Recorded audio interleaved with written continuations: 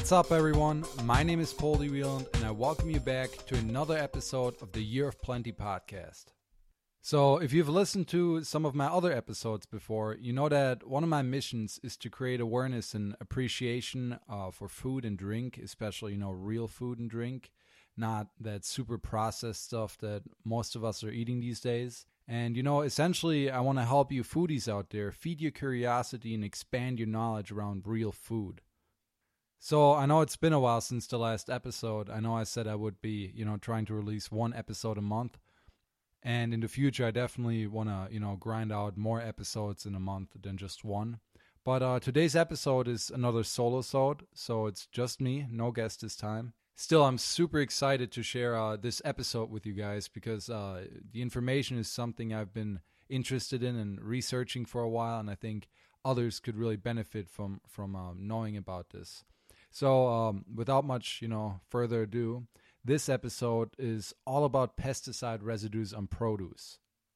Yes, that is a thing, and, I don't believe too many people are aware of it. More specifically, though, I'll be talking about the major categories of pesticides, how pesticides residues are controlled by several different government agencies here in the U.S., and most importantly, I'll be providing you with some tips and tricks that you can, easily use to get rid of a lot of those unwanted pesticide residues on your produce before you start cooking it. So in today's world, most of the fresh fruits and vegetables that we buy come from giant conventional farms. And, over the last decades, pesticide use has skyrocketed. And I dare to say that the majority of produce that we buy at stores are grown with or is grown with the help of pesticides. Now, on the one hand, this has allowed farmers to deal with a lot of nasty pests and allowed them to really increase their production. However, that doesn't come without consequences. And one of these consequences that I think is often overlooked, is pesticides residue on produce. So before I'm going to get into the nitty-gritty details of pesticide residues and what you can do about it, let's talk about pesticides in general. So what are they? Well, most of you listening probably know quite well what pesticides are, but I think, it's still important to kind of go over and talk about it a little bit. Pesticides are chemicals that are mostly used to target and kill insects, plants, and fungi. So pesticides is like the big category, and some of them are called herbicides, and herbicides are chemicals that are used to kill unwanted plants, like weeds, for example.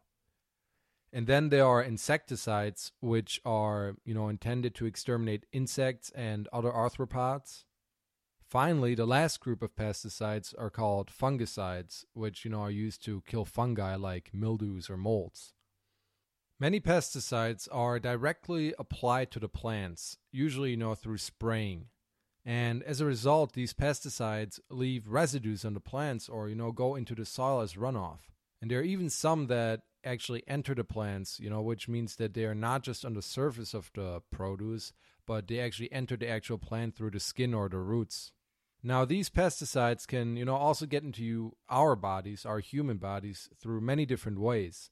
And the big elephant in the room is whether these pesticide residues that are found in our food and that we consume are enough or high enough to, have a negative effect on our health. And honestly, common sense tells me that consuming pesticides must have some effect on us, especially since, by definition, pesticides are intended to basically kill living organisms. So personally, I'm a little bit skeptical about them. And the reason for my skepticism is that back in Germany, my father's friend actually told me that he took his dog on a walk one day out in the fields, and this was after a farmer had just got done spraying pesticides on the fields. Well, little did he know that this walk around these fields would kind of turn into a nightmare for him that night because his dog, who, ran through the crop fields, woke my friend's dad up in the middle of the night with whining and, kind of barking and stuff. And when my dad's friend got downstairs, he noticed that his dog was laying on the ground in severe pain and bleeding out of his nose and coughing up blood and stuff like that. And, he took his dog to the vet, and the vet said that, his dog got into contact with an extreme amount of pesticides and that this caused this reaction in his body. So, now I know this story is kind of messed up and it happened a while back, but, it really stuck with me. And ever since then, I've become a little suspicious about pesticides and their effects on living organisms and even larger organisms like us humans. So that's why I think it's important that we're conscious about, pesticide residues in our food. And I think it's something that shouldn't be ignored. But thankfully, there's several government agencies in the U.S. that really do just that. They are conscious about this problem or potential problem, and they try to do something about it. So what they try is to minimize our exposure to these pesticides from foods. And there are 3 big agencies in the U.S. that work on reviewing and improving the safety standards when it comes to pesticide residues. The big one that's calling most of the shots is the Environmental Protection Agency, or the EPA. The EPA is actually responsible for approving pesticides for the market. But before they, allow a pesticide to be used on crops, the EPA determines a maximum legal residue limit, which they call a tolerance. And you've maybe heard that before. So, if foods are tested for pesticides and the results show levels of pesticide contamination above this tolerance that they set, the food or crop must be removed from the market completely. This is where the other agencies come in. So the United States Department of Agriculture, whom I've talked about on this podcast before, it's also called the USDA, and the Food and Drug Administration, or in short the FDA, continually test the pesticide residues on a variety of foods here in the U.S. And they then provide this information to the EPA. So for example, the USDA has a pesticide data program, or the PDP, which is a giant database that anyone can access online. And I'll have a link for this in the show notes. This pesticide data program is responsible for testing a bunch of foods for pesticide residues, and it is the most comprehensive database on pesticide contamination available to us at the moment. And then on the other hand, there's also the FDA, like I said, which has a similar program going on. But in addition to, domestic foods, the FDA also tests imported foods and crops. And by law, they are required to enforce the pesticide residue tolerances set by the EPA. So the EPA kind of uses this data from the USDA and the FDA to periodically review the pesticide registrations and tolerances. And, they do this to keep everything up to date and safe. Now, personally, I'm very happy to know that, there's actually some serious thought behind this and some work going into pesticides use and contamination. And it's also good to know that agencies are worried about the potential risks to human health and also the environment. And the even better news are that as of now, the EPA and the USDA say that the fruits and vegetables that we buy here in the US are safe. However, there are critics. Some scientists believe that there is not enough data to back up this claim. Others believe that the way the EPA sets the actual pesticide residue tolerances is not sufficient, to rule out any negative or long-term consequences to our health. And honestly, some of these critics have a valid point. For example, I think it's kind of strange that the USDA tests for pesticide residues after food has been prepared to be eaten. So when testing for pesticide residues, the fruits and veggies are thoroughly washed and some are even peeled. Now, I get why, they're trying to do this. I'm guessing they're cleaning the food first in order to mimic the actual food preparation that people at home would do before eating. But I don't think everyone really considers pesticide residues. I know many people that never clean their vegetables before cooking them. So I kind of wish the USDA would test the produce without cleaning and preparing it first, or even both. That would be kind of nice to see, I'd be interested to see what the differences are. Now, there is another caveat here. It is good to know that the U.S. government agencies assure us that the current pesticide residues in fruits and vegetables on the market are safe. But one should also consider that, children might be at higher risk of being negatively affected than adults. According to the National Pesticide Information Center, quote, infants and children are more sensitive to the toxic effects of pesticides than adults, end quote. And this is actually something I read on many different in many different articles and papers, because children have a different metabolism than adults, which means that their bodies cannot remove pesticides as well as an adult's body. And pesticide exposure can actually affect a child's developmental stages, even before it's born. So, this is something parents of young children should be aware of, in my opinion. And there's even an interesting study that took 23 children between the age of 3 and 11 years who were consuming only conventional produce. Then they switched these children to an organic diet for 5 consecutive days, which, isn't a ton. I wish they would have done it a little longer. But anyway, next they took urinary samples and tested for 2 types of pesticides. And the result was that after 5 days, the pesticide residues in the children's urine were pretty much non-existent or close to non-existent. The scientists then concluded that the dietary intake of these pesticides was the major source of exposure. So yeah, it's definitely something to think about, especially if you have children. I also found a great article on all this by the Consumer Report. In this article, there are several studies that talk about some potential effects of pesticide exposure from food on our human health. So if you're interested, I urge you to check that one out. It'll be in the show notes, of course. The Consumer Report article also caught my attention because it mentions a survey which found that many Americans believe that there's a legal limit to how many different types of pesticides can remain on produce before it's sold. Well, according to the Consumer Report, that's not the case, because many of the fruits and vegetables that we test had 2 or more pesticides on them.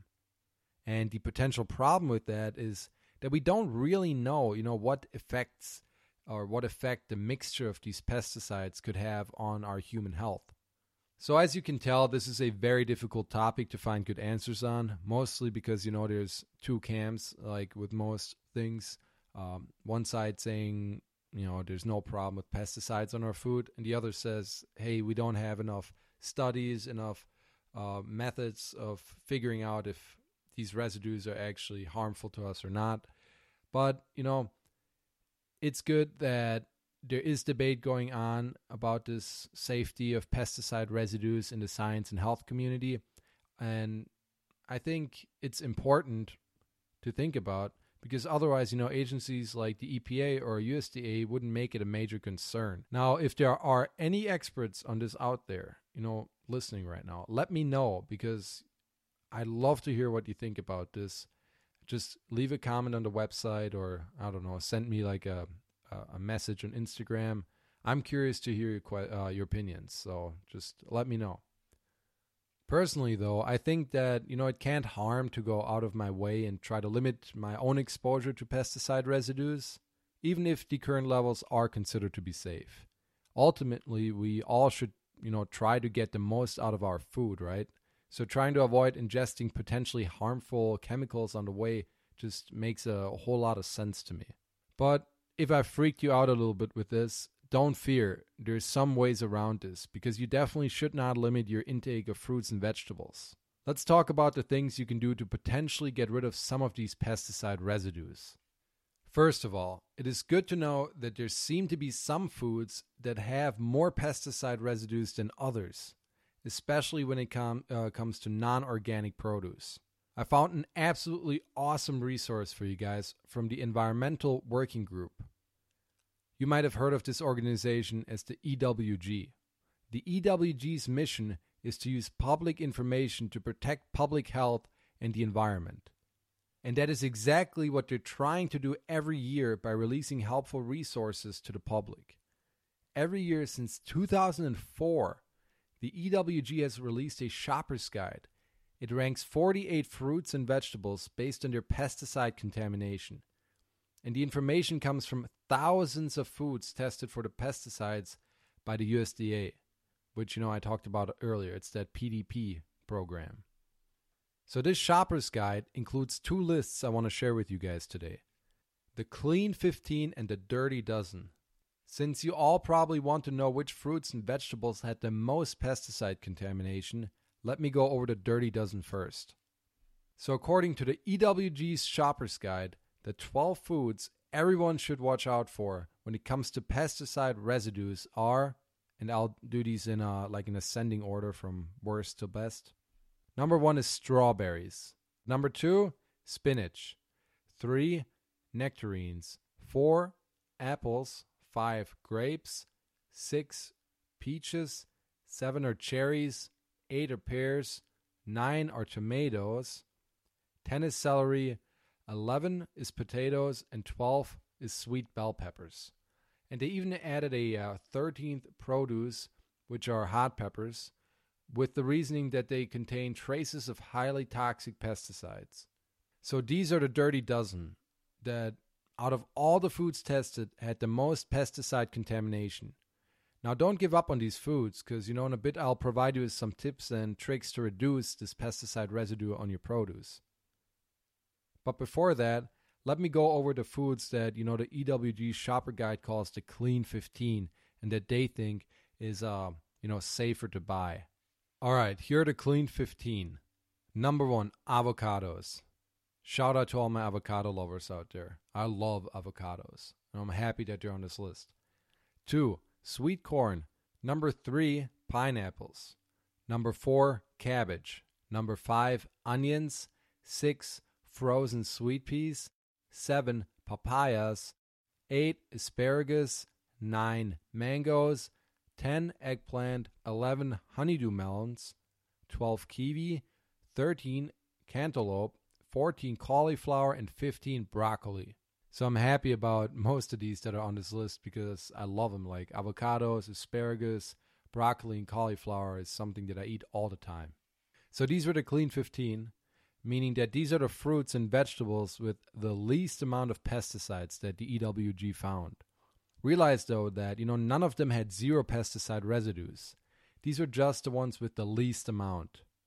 Some of them really surprised me, though, like sweet corn, for example. Mostly because so much corn is grown by conventional farms in the U.S., and they use a whole lot of pesticides. But a lot of corn is, used to feed animals, I guess. And also, if you have ever seen an ear of corn out in the field, you know that it's wrapped in several layers of leaf.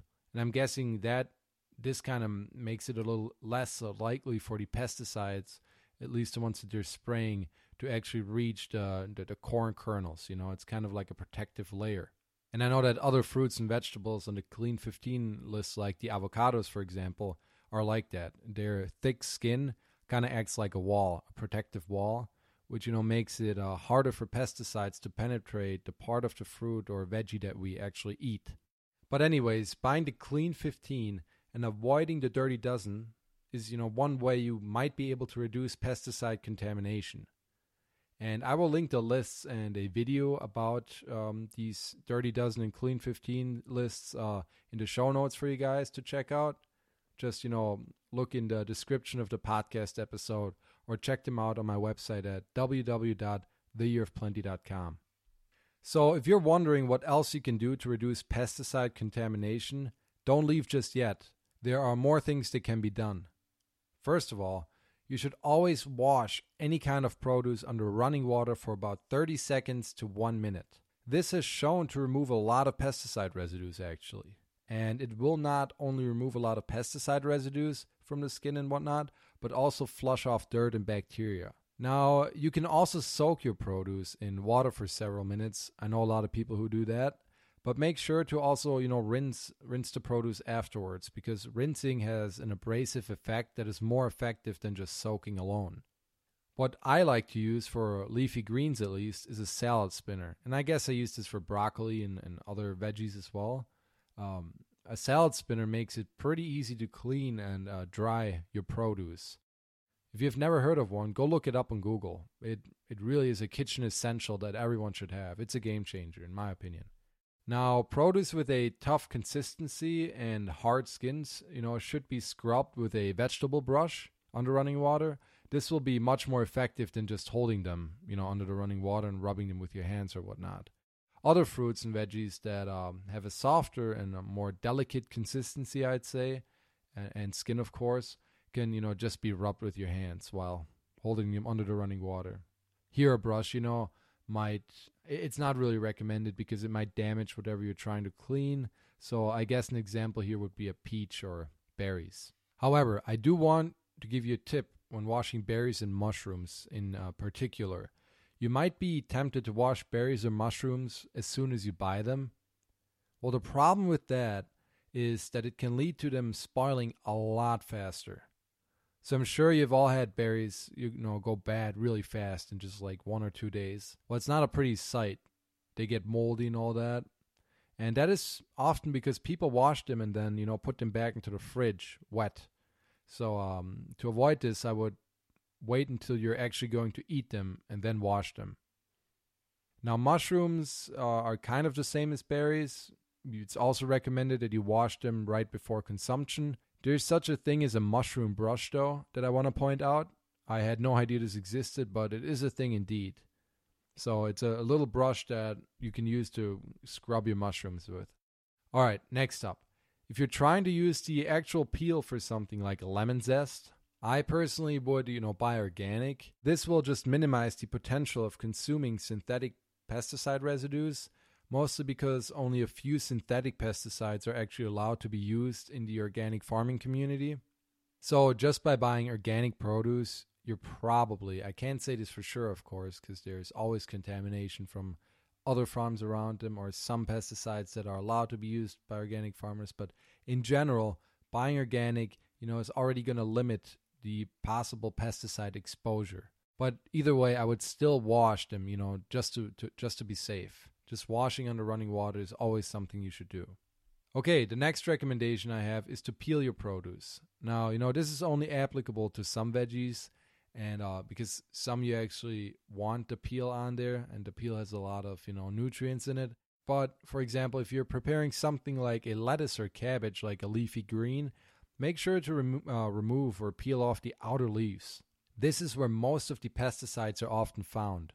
But after peeling off the outer leaves, you still want to clean whatever you're, going to eat with running water or with a salad spinner, as I said earlier. Now, using just plain water to clean your produce works great in most cases.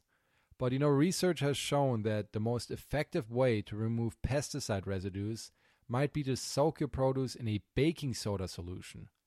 I thought that was super interesting. So, this baking soda solution was found to be especially useful in removing pesticides from the surface of the skin of produce. And if you're willing to go the extra mile, try making a solution of 1 teaspoon of baking soda and 2 cups of water. And you can obviously scale that to whatever amount you need, depending on how many veggies or fruits you're cleaning. So the researchers found that at around 2 minutes, some of the pesticides began to come off. But it took up to 12 to 15 minutes to fully get rid of all the pesticides from the surface of the skin. Now, they only tested for a couple pesticides, but the ones they tested for all came off after around 12 to 15 minutes. So the longer the better, and I'll link this study in the show notes for you guys if you want to check it out. Other resources I found also mentioned that besides baking soda solutions, salt and vinegar solutions have also been found to help remove pesticides. So that might be another option for you guys. However, and this is a big however, realize that your fruits and vegetables that you buy might have a bunch of different pesticides residues on them. And these steps that I've mentioned never 100% guarantee that all the pesticide residues will come off. But I do think it's worth taking these extra steps because, they have been found to remove a lot of these pesticide residues. All right, that is all I have for you guys today. I hope this episode has given you some insight into pesticide residues because that was kind of the point of this. I wanted to make you aware of this possible pesticide contamination that we might be getting from our food and that, pesticide residues are a real thing and that I hope most of you will now proactively clean some of your veggies and fruits and use some of the tips I've provided just to, reduce this exposure to the pesticide residues. So just, yeah, if you're interested in this, I would just recommend making it part of your cooking routine. Make it a habit. I'm currently working on it too. I still don't, I'm not 100% cleaning everything all the time. But it's something I'm working on, and it's something I'm making part of my cooking routine. And I hope that, doing these steps will reduce my exposure to these pesticide residues. Now, all the articles and studies I have mentioned will be in the show notes and on my website. So just type in www.theyearofplenty.com, and there'll be, on the website, there's a little link on the top that says podcasts. Just click on that, and it'll take you to the most recent podcast episode and the show notes. So it's really easy. You'll find all the links right there. If you enjoyed this episode and were able to learn something new, please share it with your family and friends on your social media. Also, consider giving the show a 5-star review in your podcast app. I hope to provide useful information to all you curious foodies out there, and provide you with some real value. And your 5-star reviews make it easier for new listeners to find this show. So please do that. And you can also subscribe to the show on your podcast app. If you don't know how to do that, just go to my website, www.theyearofplenty.com/subscribe. There I've created a subscribe page for you guys, which makes it super easy for any of you listeners to subscribe, and on whichever platform you prefer. It's just a click of a button, literally. So subscribing will automatically update your podcast feeds when I release new episodes, which makes it very convenient for all of us. You can also get updates by following the show on Twitter or Facebook. Just type in @TheYearOfPlenty in the search bar. I'm also on Instagram. My name is @PoldyWieland, just one word. So thank you all so much for listening and supporting the show. I'm very, very grateful for anyone who takes the time to listen and, wants to learn more about food, especially the real food. And, I have some cool interviews with other curious foodies just like you guys and me planned for the future. Those will be recorded and released next year in the new year. Until then, I hope all of you have a wonderful Christmas and a happy new year. Bye-bye. Much love. See you soon.